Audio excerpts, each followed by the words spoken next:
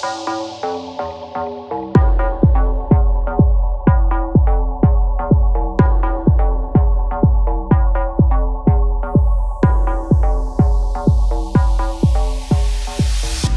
episode of the Spiritually Sassy Show was brought to you by Higher Dose.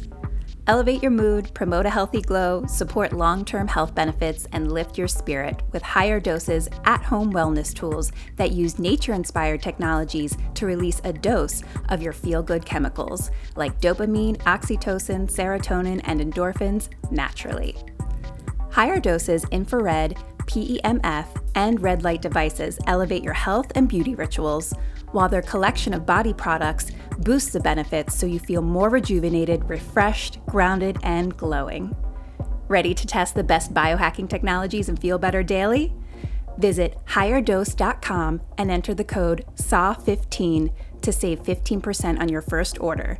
That's higherdose.com and enter the code SAH15 to save 15% on your first order and prepare to get high on your own supply. And now, on to the show.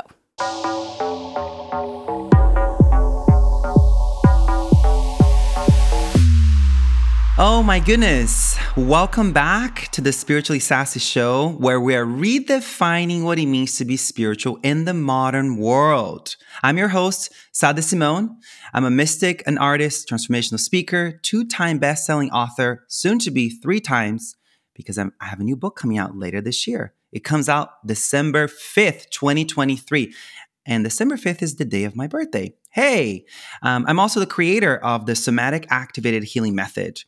And I'm so grateful and excited that you're here for a new episode. And remember, if you love the show, rate, review, and subscribe. To stay in touch with me, you can message me on Instagram or TikTok, or head over to my website, sadsimone.com. Our guest today is Erik Jampa Andersson. First of all, I have been lurking him, trying to get to know him. I found out about him through one of my teachers, and I was listening to this podcast I did together, and I was blown away. Erik is the author of Unseen Beings, How We Forgot the World is More Than Human, coming out this May. He's a scholar, practitioner, a teacher of Tibetan medicine and Tibetan Buddhism. He's a graduate of the Sheng Shung Institute of Tibetan Medicine and is trained in ritual arts, and he's a trained ritual arts specialist with 20 years of experience in the Nyingma Chod traditions of Tibetan Buddhism. Casual! If you know Buddhism, if you know this mystical, esoteric side of Buddhism, for those of you who know this tantric part of the path, you're listening to this and you're like, holy shit, who is this dude? Okay, welcome to the show, my dear. Thank you so much for having me. It's such an honor, and I'm so thrilled to meet you and to be here with you and to have a nice little chat. Yes, a great chat. Well, first of all, let's get into it immediately. Let's do it. Talk to me about the book. You have a new book coming out May 2023, Unseen Beings, How We Forgot the World is More Than Human. Go at it, because this book is so vital. Yeah, so it's been a process. I've been writing it for the past couple of years. It just went to print 3 days ago. So it's there's a real physical version of it somewhere in the world right now, which is crazy. And then, it'll be published and you can get it places at the end of May. But this has really been sort of, it's been the confluence of many different streams of influence, of knowledge that have impacted and guided me throughout my life. Obviously, Tibetan Buddhism is a big part of that. Tibetan medicine is also a big part of that. And those were really some of the foundational seeds that sort of grew into the ideas of the book. It's Unseen Beings, How We Forgot the World is More Than Human. And that is, like it says on the tin, that is part of what I intended to do with it.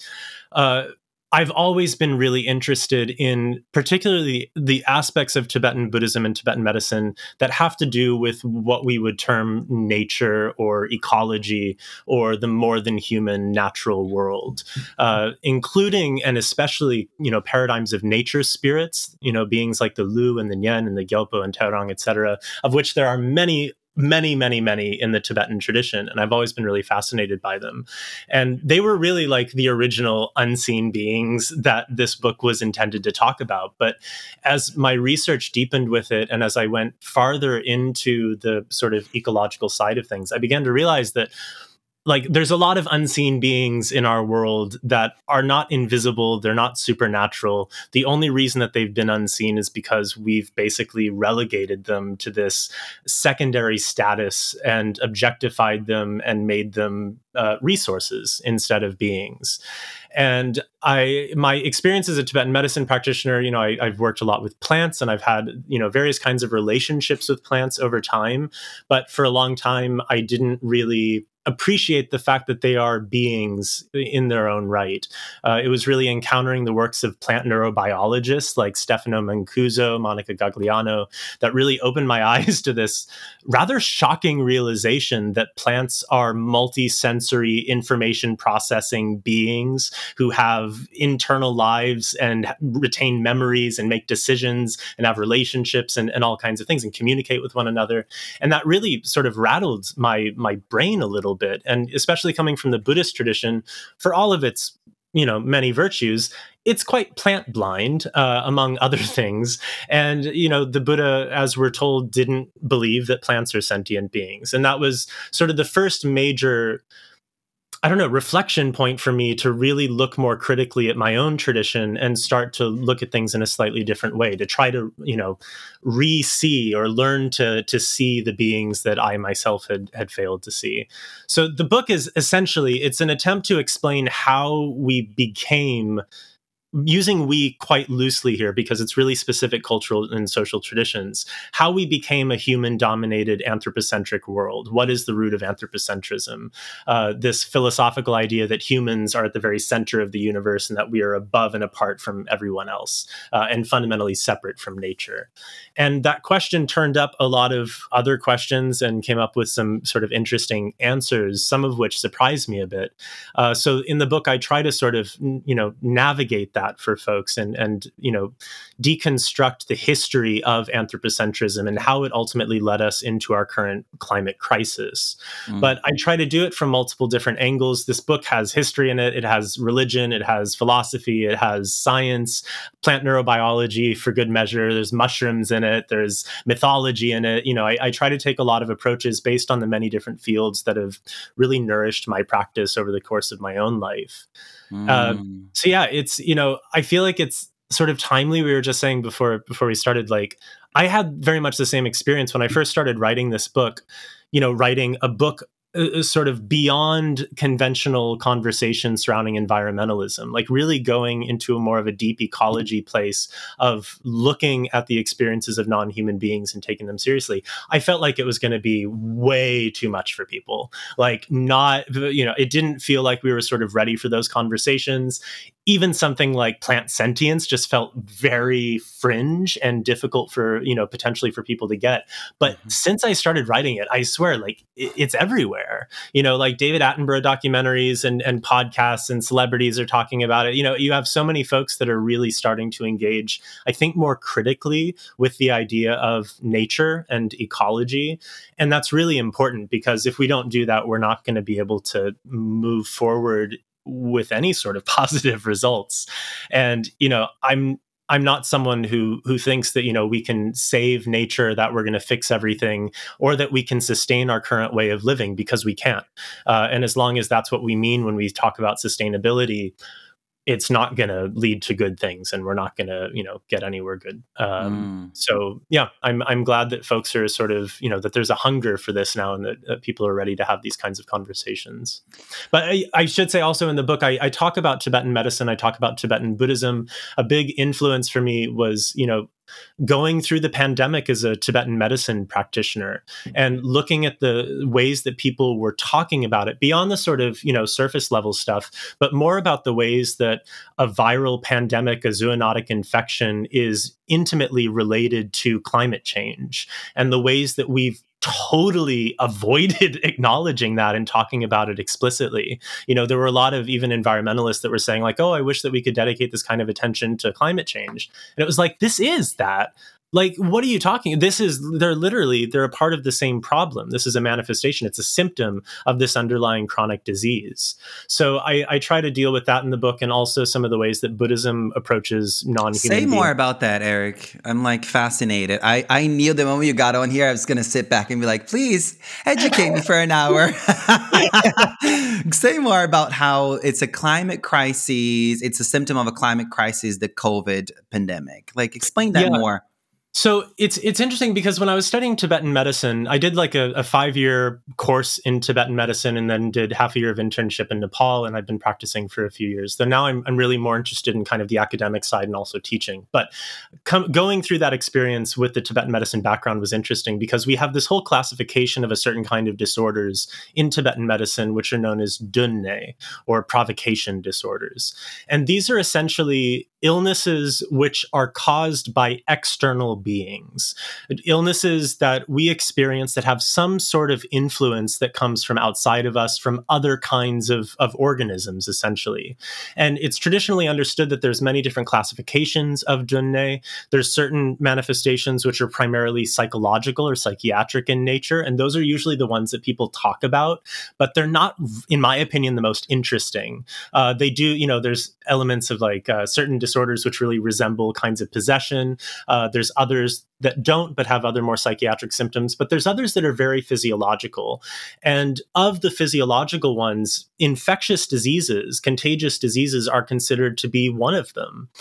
Infectious diseases are traditionally understood in a Tibetan medical context and some other Asian medical contexts as being a kind of disorder that is directly involved with non-human beings, usually with unseen beings, which but quite specifically with the unseen beings that inhabit the natural landscape. So when we transgress against nature's boundaries, using the word nature quite loosely, which we can come back to at some point, but when we transgress against the boundaries of those non-human beings, they can become sick. When we pollute their waters, when we destroy their soil, when we chop down trees and destroy forests, when we pollute the air and so on, we can make them sick or upset, and then in return, they can make us sick. So it's traditionally understood that if you have some sort of an epidemic or pandemic infection, there is going to be a root cause that is essentially based on an unpleasant relationship, an unethical and imbalanced relationship between human and non-human beings. So of course, on a strictly scientific basis, this is true. I mean, SARS viruses specifically, they live in bat colonies, and they don't actually make the bats sick. That's one of the really interesting thing about a lot of these zoonotic diseases, is that in bat colonies, SARS and diseases like COVID-19 don't make bats sick. They just travel through the bat colony. They go into a bat. They reproduce through the bat's cells, and then they can pass on to another bat. And in the meantime, the first bat will get rid of the virus, and they'll go on their merry way. So in that way, they can exist sort of indefinitely in these, bat colonies as a part of their community. And in doing so, they actually act as a kind of protector. An interesting thing about viruses, much like the, unseen nature spirits that we talk about in the Tibetan Buddhist tradition and Tibetan medical tradition, is that they don't destroy their own environments. They don't destroy their own ecosystems. They cause harm to beings who invade upon their ecosystem.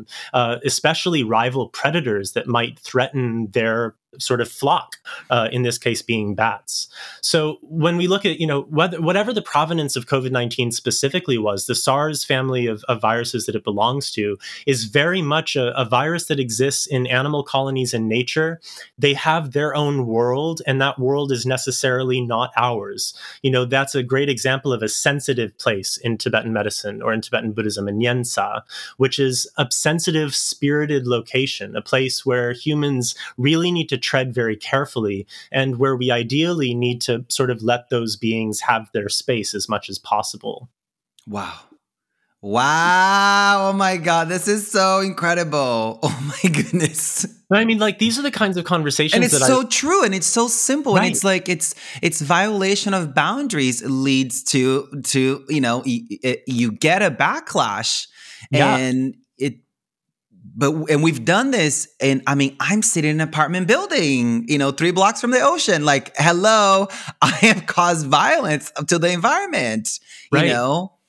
And this is the thing, that it's not like some sort of it's not like punishment from the gods or anything like that, where it can be sort of, divvied up according to people's, karmic responsibility. It's really not about that.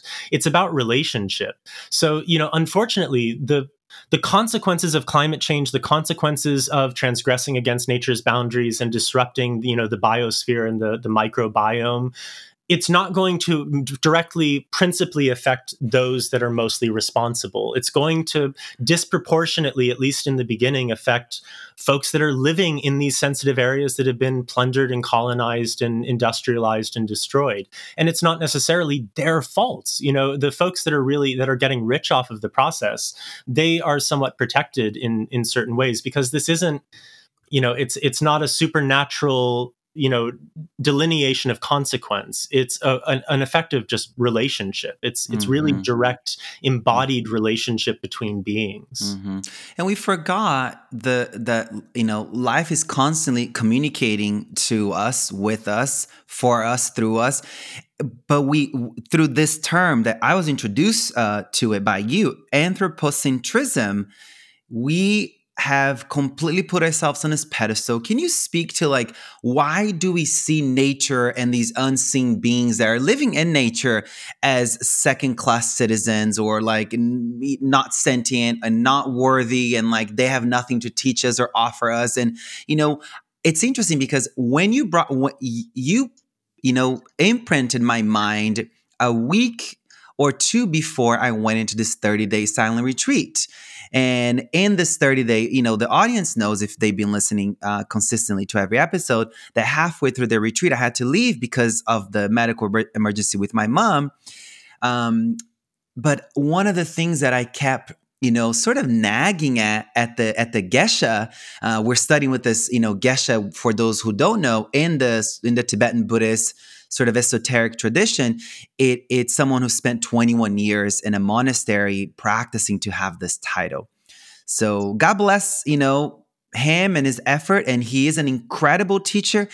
And I kept going at it, trying to figure out what is it that makes humans, to backtrack a little bit. There's a part of the process in the studies that we did that's called the precious human rebirth.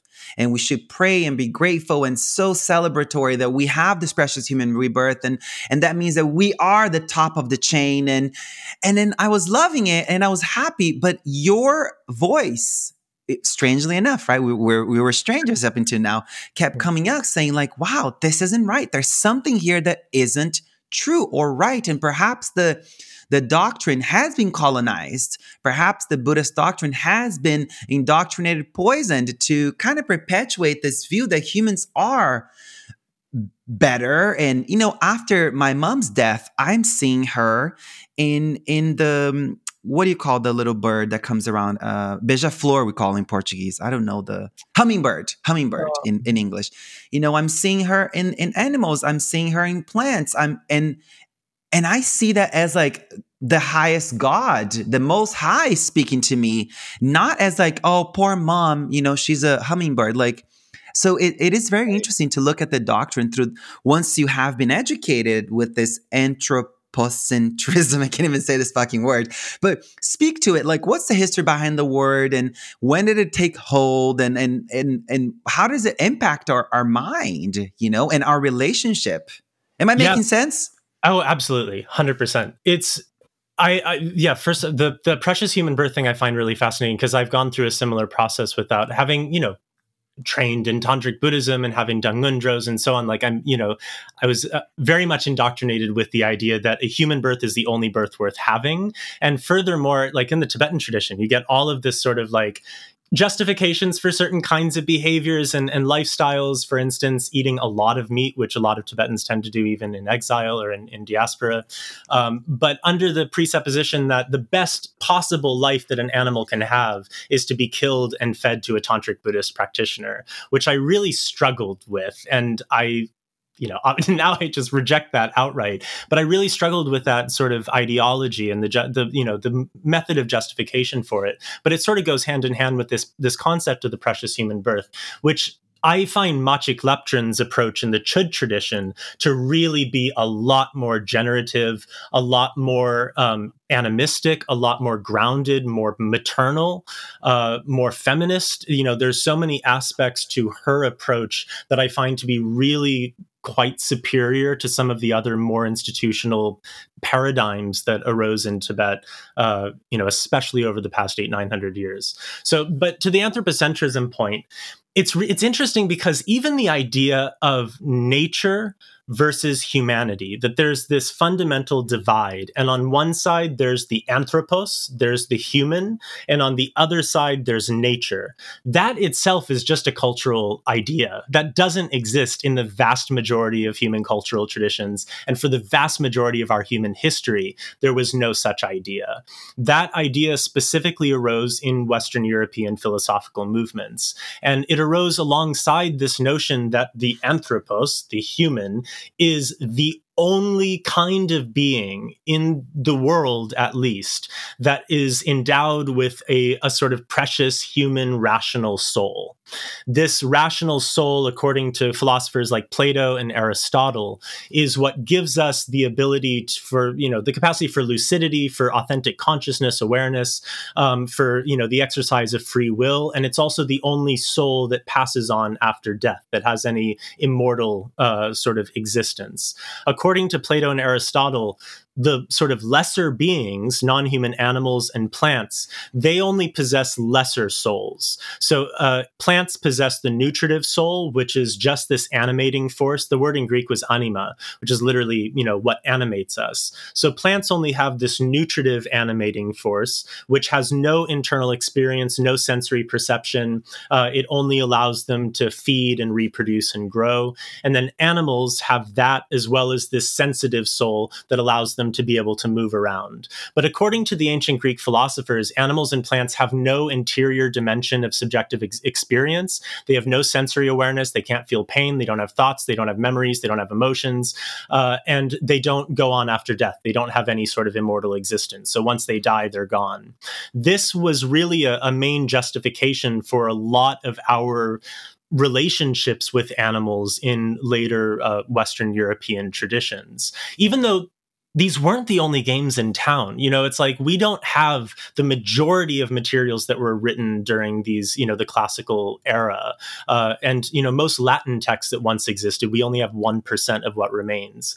But it's sort of a question of like, it's not the best voices that get sort of amplified, and it's not the best ideas that get carried on through time. It's just the ones that are allowed to persist. And Aristotle and Plato's ideas were really foundations for Western society. And when Christianity came onto the scene, which was already founded on an anthropocentric theological basis, Genesis, the idea that God has given man specifically all other beings, all other life forms to dominate and to control and to exploit at their will. So when that came together with Aristotelianism, you get this sort of perfect storm of an absolute anthropocentric philosophy.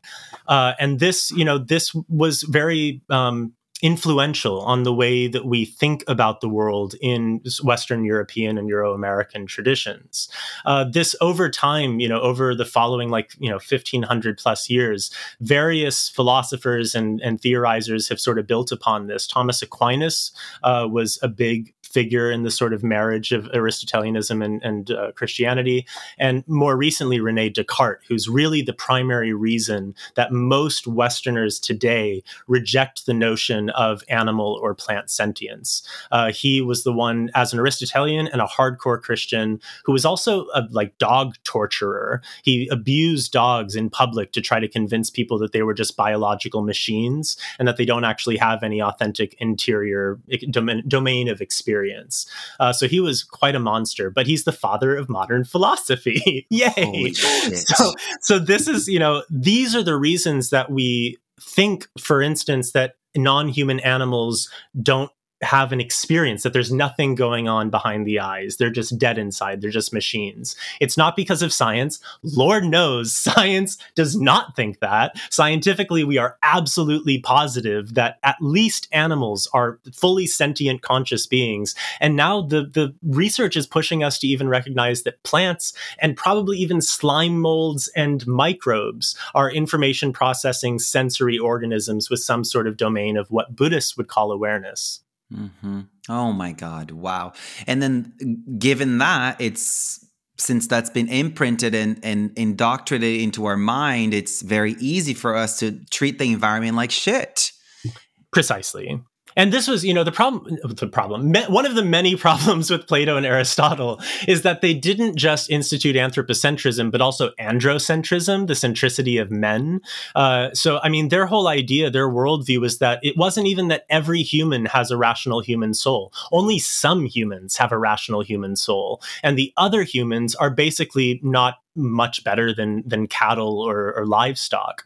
So this mentality, the group of the human, the anthropos, that's always been a highly political identity. It's not species-based in reality. We have throughout history, especially Western European societies, have been very comfortable deeming that some humans are not really fully human, and therefore they get tossed in with the rest as a resource which can be exploited freely because there's an idea that it was given to humanity by God, by a single, overlord who provided these things as resources for us, as things, not as persons.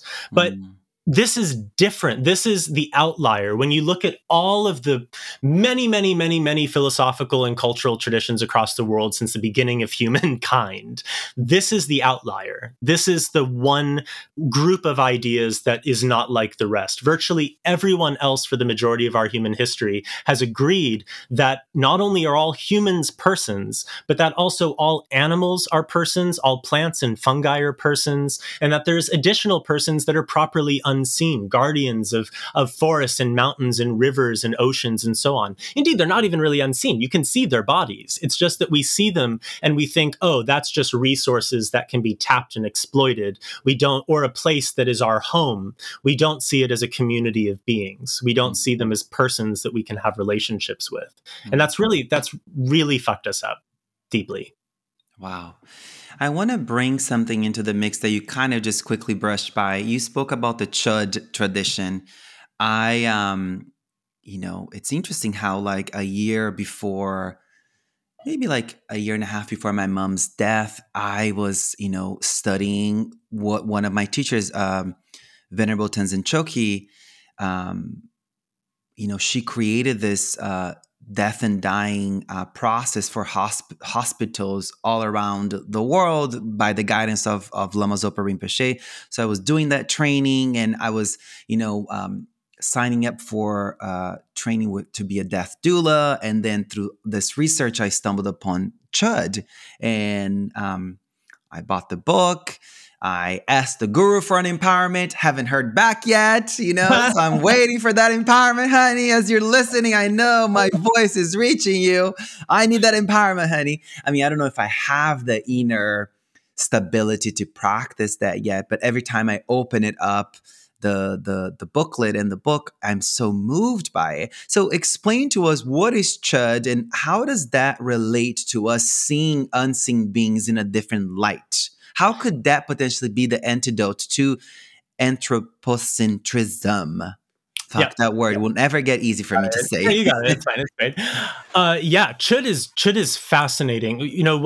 What we have to understand with Tibetan Buddhism is that Tibetan Buddhism came to Tibet around the 7th century, 8th century, and there were little streams of influence that were established in that time. But the real Tibetan Buddhist Renaissance happened around the 11th to 13th centuries. That was when a lot of really great masters came around, a lot of important works were written, a lot of important traditions or lineages were established, and older traditions also renegotiated their place within Tibetan Buddhism in response to those evolutions. So this was a really important time, and a time where Tibetan Buddhism wasn't yet established in the way that we know it. So even though there's earlier waves of Tibetan Buddhism, it was really around Machik's time. She was born in 1055, so she was in the middle of the 11th century. This is really when things were starting to sort of come to a head. And this is also the time where Buddhism had been in Tibet long enough that it was really seeping in. We see this dynamic in the modern influx of Buddhism into the West, where, our sort of timeline is much shorter than theirs was at this point. But you can see that, it comes over, people sort of try to assimilate to the Orthodox approach, try to, in certain ways, culturally assimilate elements of Tibetan Buddhist cultures or other Buddhist cultures from Asia. And there's this sort of cosplay at the beginning. And then it starts to seep in. And then you start to get folks like yourself who have really integrated and assimilated it and allowed it to manifest in a more sort of authentic way that can really speak to the cultural climate in which it exists. And this is what was happening during Machik's life, during her era. So what she did was she established this new tradition of Buddhism, which she called the Chud tradition, the tradition of severance. And she was very clear about the fact that this was a Buddhist tradition that came from Tibet, that came from her, that didn't come from India. It wasn't based on the teachings. It was based on the teachings of the Buddha, but it wasn't like the Buddha sat down and wrote a Chud practice and sent it off to Tibet. She was like, no, this, most Buddhism came from India to Tibet, but this one is going to go from Tibet to India.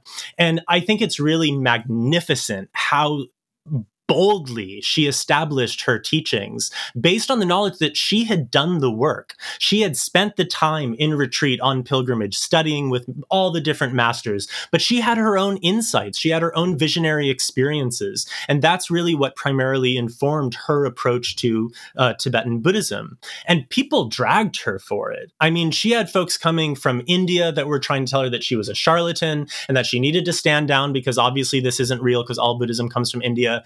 All men obviously trying to attack her, especially as a woman who did not attach her authenticity based on the throne of some man. She was really, really remarkable and a genuinely historical figure, which isn't always the case. And I think it's important in this instance because she's really a magnificent person, mythologized to an extent, but a magnificent example of a powerful historical Tibetan woman and the founder of this tradition. So basically her practice lineage, it was once much larger. There was a lot more involved, but now, unfortunately, her own sort of the integrity of her tradition as one cohesive whole has sort of diminished. But on the bright side, it was assimilated into many different Tibetan Buddhist schools. So a lot of people do her practices. But the basic premise of her most important practice, her most popular practice, which is the lujin, or the body offering, which is what we call chud usually, is that this is a practice of severing our fixation to a sense of self on a most essential level, cutting through dualism, cutting through egocentricity in order to allow ourselves to awaken. But there are also elements of this practice that allow us to make sorts of energetic exchanges with the beings around us, to cancel out karmic debts, to make offerings to unseen beings, to heal aspects of our environment, of non-human environments, of sensitive places and the beings that live there. And on the most sort of outer level, it's also a process of cutting through fear. It's a process of going into the places and the situations that scare us, that cause us to squeeze ourselves, to hold on to ourselves more tightly, so that we can then go through the process of releasing. It's this dynamic called dulshuk, which is disciplined engagement. It's it's overcoming and subduing our self-clinging so that we can enter into uncontrived conduct. We can enter into a deeper sense of yogic engagement.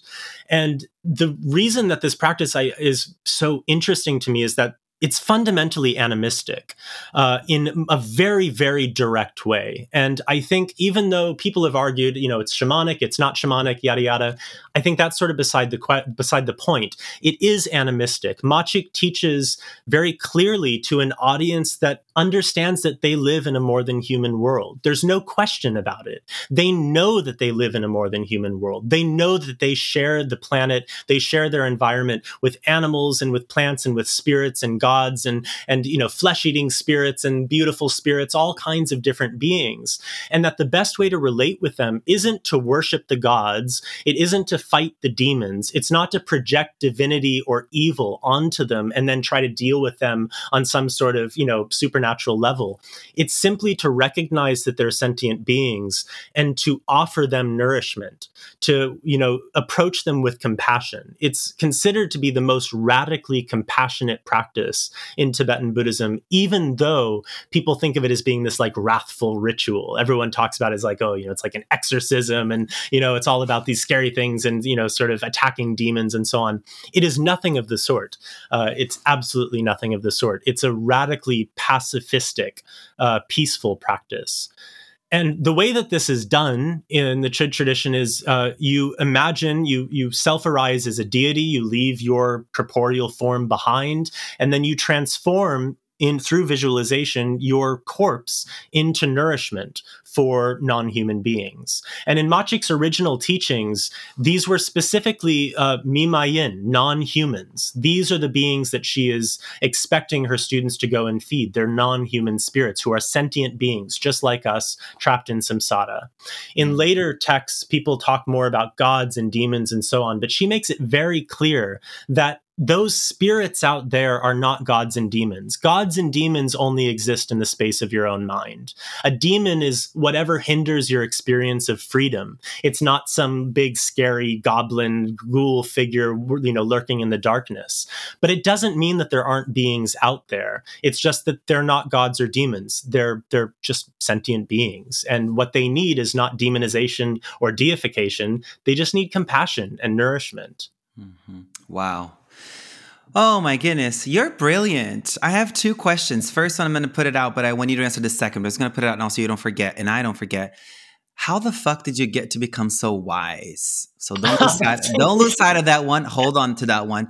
But I want to know. I remember you speaking about this. Like we have no myths that speak about the equity, the equilibrium, the we are one with nature, kind of we are friends with nature, like that. We have no stories that are kind of emphasizing that we need nature to thrive and we need each other. But in this case, we need the unseen beings, the unseen forces of nature in order for us to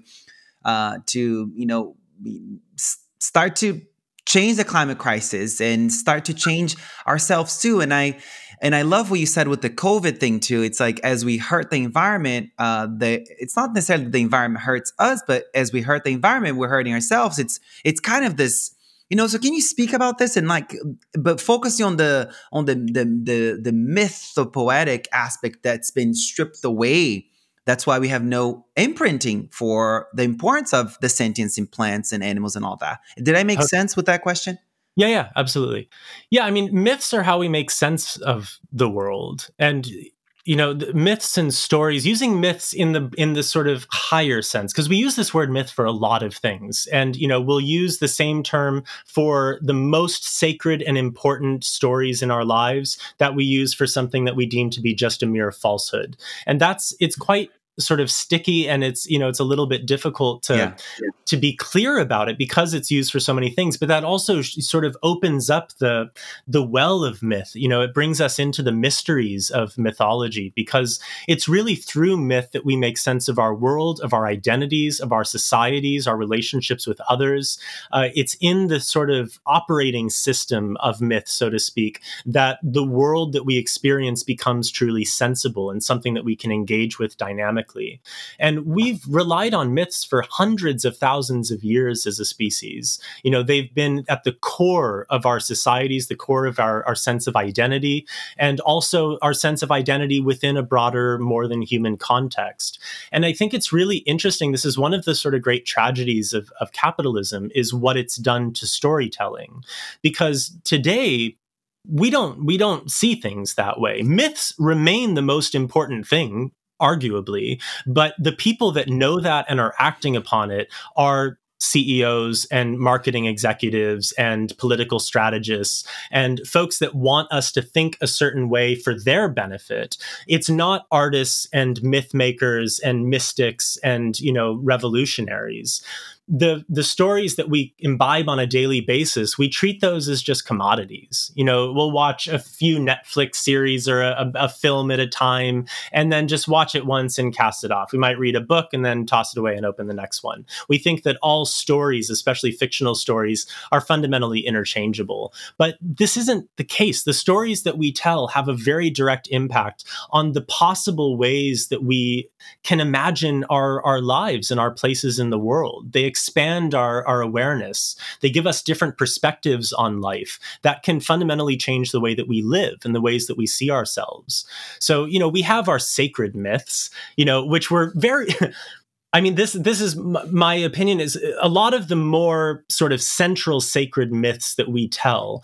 Those aren't the same kinds of myths that arise from, mystical revelatory experiences. A lot of those myths were very carefully constructed for political purposes. And this is very frequently the case, especially with the myths that get the most airtime, that are allowed to persist and that are used to, exploit new areas and colonize new lands and so on. We have to be very wary of those myths. But there are deeper, more sort of essential and important myths that we could be telling and sharing with one another. And we could be creating a deeper sense of both human community and more than human community through them. We really struggle with this idea. And that has a lot to do with capitalism. And this also, of course, is not universal.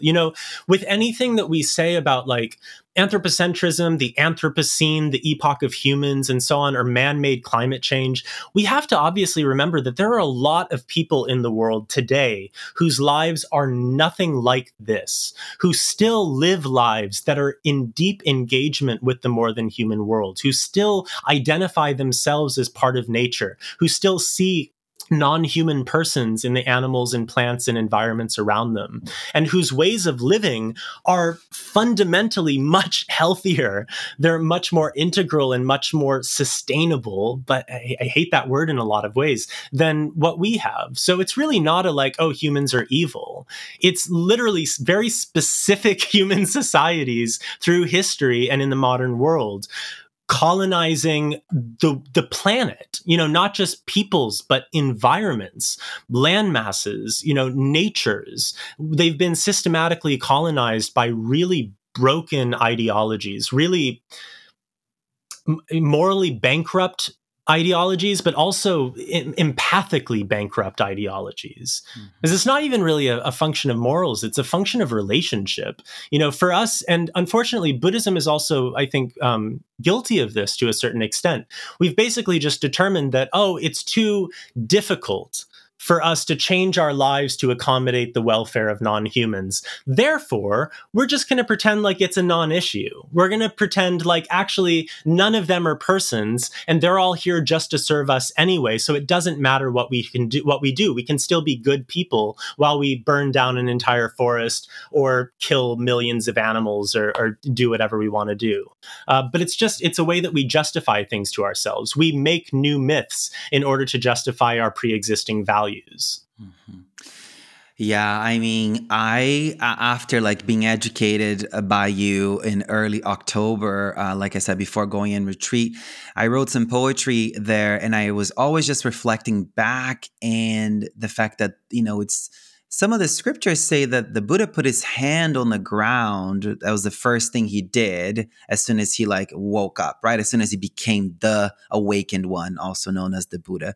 And then through the poetry I wrote, and I was just thinking about it, I was like, I think the true sages, the true awakened beings are the ones who are awakened in relationship with nature, because in nature we find the answers. We're able to see the cycles of life without the biases and without the prejudice. It's happening, and there's beauty in the decay, and there's beauty in the weirdness and chaos. And we've just took this strange left turn and kind of got fucked along the way.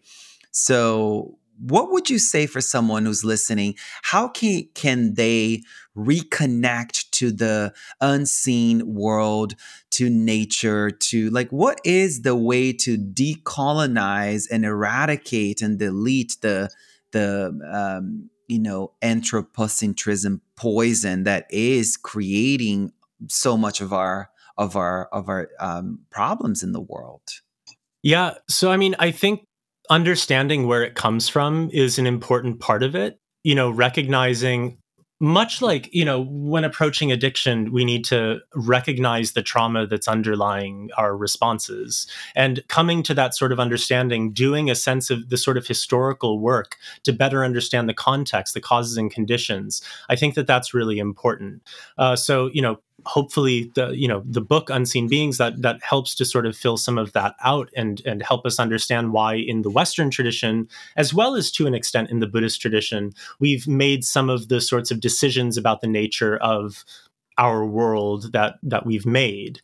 So that's an important step of it. But then, I mean, allowing ourselves to take seriously the knowledges of animistic peoples. This is, for the majority of our human history, for hundreds of thousands of years, we have been predominantly animistic, what we call animistic. But that's just the basic mode of being for beings on the planet. It's a basic acknowledgement that I have this experience. I'm looking at other beings that seem to be having similar, if a little bit different experiences. They must be like me, and we must be in relationship. That's a fundamental mentality. It's a fundamental aspect of this worldview, which, I mean, indigenous peoples around the world have been saying this and fighting on this basis for a very long time. They're still on the front lines fighting against pipelines and deforestation and pollution and industry, et cetera, saying this is why, this is the reason. We have to understand the reason.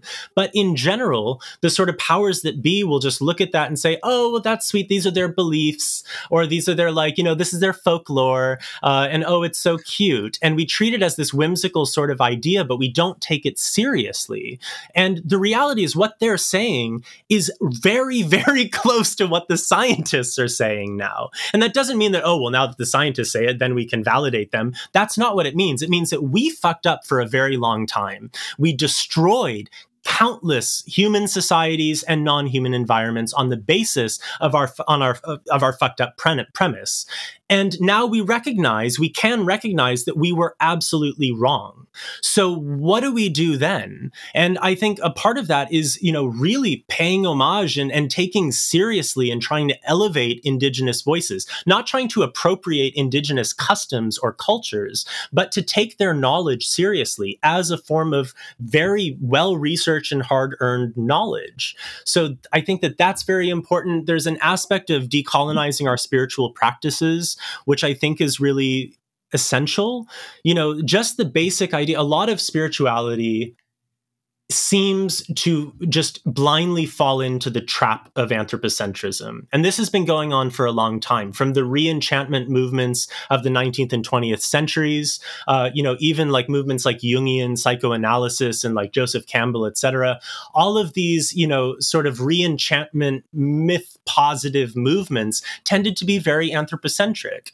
The determination that myth is basically just a reflection of what goes on in the human psyche. And you hear this in Tibetan Buddhism as well, usually from people who don't really know what they're talking about, but they'll say like, oh, like the Nagas and the Yakshas and the Terong, et cetera, they're just projections of our afflictive mental states. As if the entire world around us, all of the other beings that we share this planet with, are nothing more than exteriorizations of the human experience. Mm-hmm. And I think we have to be really careful of that. Just like we have to be really careful, as someone who tends towards more sort of like rationalistic approaches to spirituality, I suppose, or more, sort of, I don't know if rationalistic is the right word, but more grounded approaches. I think it's really important that we don't toss out the rituals and the ceremonies and the methods of engagement that have tied humans with non-human beings throughout these traditions' histories. A lot of folks will say like, oh, well, Tantra's, Yidam practice is valuable and Dzogchen and Mahamudra are valuable, but I'm not going to do Naga pujas. I'm not going to make offerings to the, different nature spirits, because all of that is just cultural baggage. That is colonial mindset. That is just this idea that, these aspects, we've determined that this is bullshit, even though we haven't. So we can just, get rid of that and forget about it and make everything about the human, which is ultimately what we want to do in the first place. So I think, to sort of wrap up this answer, which I know is dragging on a bit, I think that, telling new kinds of stories is a really important part of that. I say in the book, like, we need scientists to diagnose what we have going on, to diagnose our chronic illness. But we need artists and storytellers to make that diagnosis really understandable and sensible, and to give us ideas about what we can do about it. What is our path to recovery? That's not going to be set out by climate scientists, by, Earth system scientists. That isn't actually what their job is. They can't really tell us what the social and political factors were that led to these problems. They certainly can't tell us what the philosophical and religious worldviews were that underlaid these problems. And they can't necessarily tell us how to get out of it. They can just tell us, this is what's going on, and we need to take that seriously. But we need to find new stories and new ways of being, new ways of imagining our world if we ever want to even sort of get out of this. And we're not going to get out of this. If for us, success is sustaining our way of being right now today, it's not going to happen, and it can't happen. It would be disastrous if we simply tried to sustain our current models of exploitation. We need to undermine them. We need to replace them with new systems, a new lack of systems, perhaps, a more pluralistic, more than human approach to life on this earth. And we have a lot of these answers in the book, right? A lot of this material is there as an offering, as a sort of a guide to unlearn, decolonize, Yeah. Good. I do. I sort of, like you do in your book, I have an 8-step sort of process at the end based on the path. And trying to really go beyond this idea of like good and bad, of it being a moral issue, because we're not really compelled by morals. I don't not kill my husband because it would be bad to kill him. I don't kill him because I love him and because I wouldn't kill someone. But a neighbor, it's not that I don't kill my neighbor because it's illegal or it's immoral. It's because I care about their welfare. That's what compels us to act in certain ways. And we have to have that sort of approach with the environment. If it's just a matter of carbon sequestering and, trying to, crunch the numbers to get the perfect amount of CO2 into the atmosphere and out of it, we're screwed. That's not how we function. We're not going to change our behavior based on just data points. We need to be compelled to care about the non-human beings that we share our world with. Wow. Thank you so much. And just a little sidetrack here. I wrote in Spiritually Sassy about this cave that I had to have like Spider-Man like skills to go down 55 feet underground. It was a Naga cave, and that shit was real. And I felt it with every single part of my being, and no one can take that shit away from me. And there was 5 of us there, and 2 of us decided not to go because the unseen forces were textured and felt and as real as the seen beings. So just putting it out there. It's crazy because there's an argument, Josephson's Storm, he wrote a book called The Myth of Disenchantment. And he basically argues that we were never truly disenchanted in the Western sort of Euro-American world, that we just told ourselves we were. And he's right to a point, because a lot of people still believe in ghosts. A lot of people, especially today, believe in extraterrestrials. Everyone's talking about the UFOs in America and so on. And it's interesting that these are essentially supernatural spirit paradigms for an anthropocentric, technocratic, industrial, and largely racist world. The whole ancient alien theory and the ancient astronaut theory, and the fact that, they must have helped the ancient Egyptians build the pyramids because they couldn't have done it on their own, etc. But, these sorts of ideas, they're anthropocentric. Ghosts we just think that, it must be dead humans. They are the only agents, supernatural agents in the world. If there's a shadowy figure in the forest at night, it must be a dead human. It can't possibly be a nature spirit or a naga or any of these other kinds of beings. And it's the same with extraterrestrials. It's like any sort of unexplained phenomena that people have seen has been within the Earth's atmosphere. There's a lot of stuff about like glowing orbs of light in the skies, or beings, or vessels that seem to want to disrupt nuclear testing sites or places where there are nuclear weapons. And we have the audacity to think, oh, it must be humanoid creatures from a distant planet who are so obsessed with humans that they've traveled here from millions of light years away to try to impact our behavior because they too know that humans are the most important. It's absurd. It's just to think that we are more willing to accept that reality than the possibility that there could be non-human spirits, nature spirits, who are concerned about the welfare of their own environment and are trying to stop us from blowing it up, etc. I just find it really, it's just funny. It's interesting to see the ways that our beliefs around the so-called supernatural have really evolved as a consequence of these, anthropocentric ideas. Even just the creation of devils and demons and the figure of Satan in the Christian tradition, which was really coeval with the concept of the witch. All of these ideas, they really reflect this evolving and increasingly alienated mentality of humans towards non-humans. Wait. Tell me about the devil part real quick. Like, explain that a little for a second. Give you like a bite size, because I'm like, wait. Cliff Notes version. Okay. The devil was not a part of Judaism. Never a part of mainstream Judaism. Satan, there is a figure which is known as the Satan in Old Testament materials, in Jewish materials, but this term is used to refer to adversaries, which are normally human. So it's an adversary or an accuser who is human. And then there's one instance of a divine bureaucrat under the service of Yahweh who is identified as the Satan. This isn't a devil. This isn't an anti-God. This isn't Satan as Christians know him. So not a part of the Christian tradition or Jewish tradition. It became a part of Christianity almost certainly through the influence of Zoroastrianism, which was the first major world religion to posit that there was an ultimate good guy God and an ultimate bad guy anti-God. So this idea in Persian Zoroastrianism, this sort of got, entered into the mix in the ancient Greek world, along with Aristotelianism and also Judaism, apocalyptic Judaism specifically, which is what Christianity is. And bada bing, you get this idea of a devil.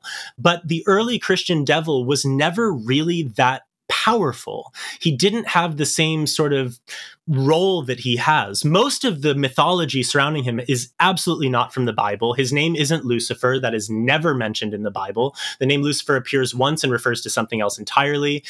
He wasn't the fallen angel motif. All of that is apocryphal. It comes from non-canonical materials. It's not a part of the Bible. Yeah, right. They don't tell you this. So it's not a part of the Bible. What really changed things was, I'm trying to give you the Cliff Notes version. I'm so sorry. No, basically, keep going. Just go off. The ancient Greek world, they had a lot of really fascinating stuff. They had a lot of fascinating materials from, mystery cults, different magical procedures where you could summon different kinds of beings and do all kinds of crazy shit. These materials were largely lost from Europe and they went into the Middle East. They were translated into Arabic and they significantly impacted the evolution of various streams of Arabic and Persian knowledge when that was really the center of the intellectual universe, at least the center of knowledge in Eurasia. Europe was a sort of backwaters.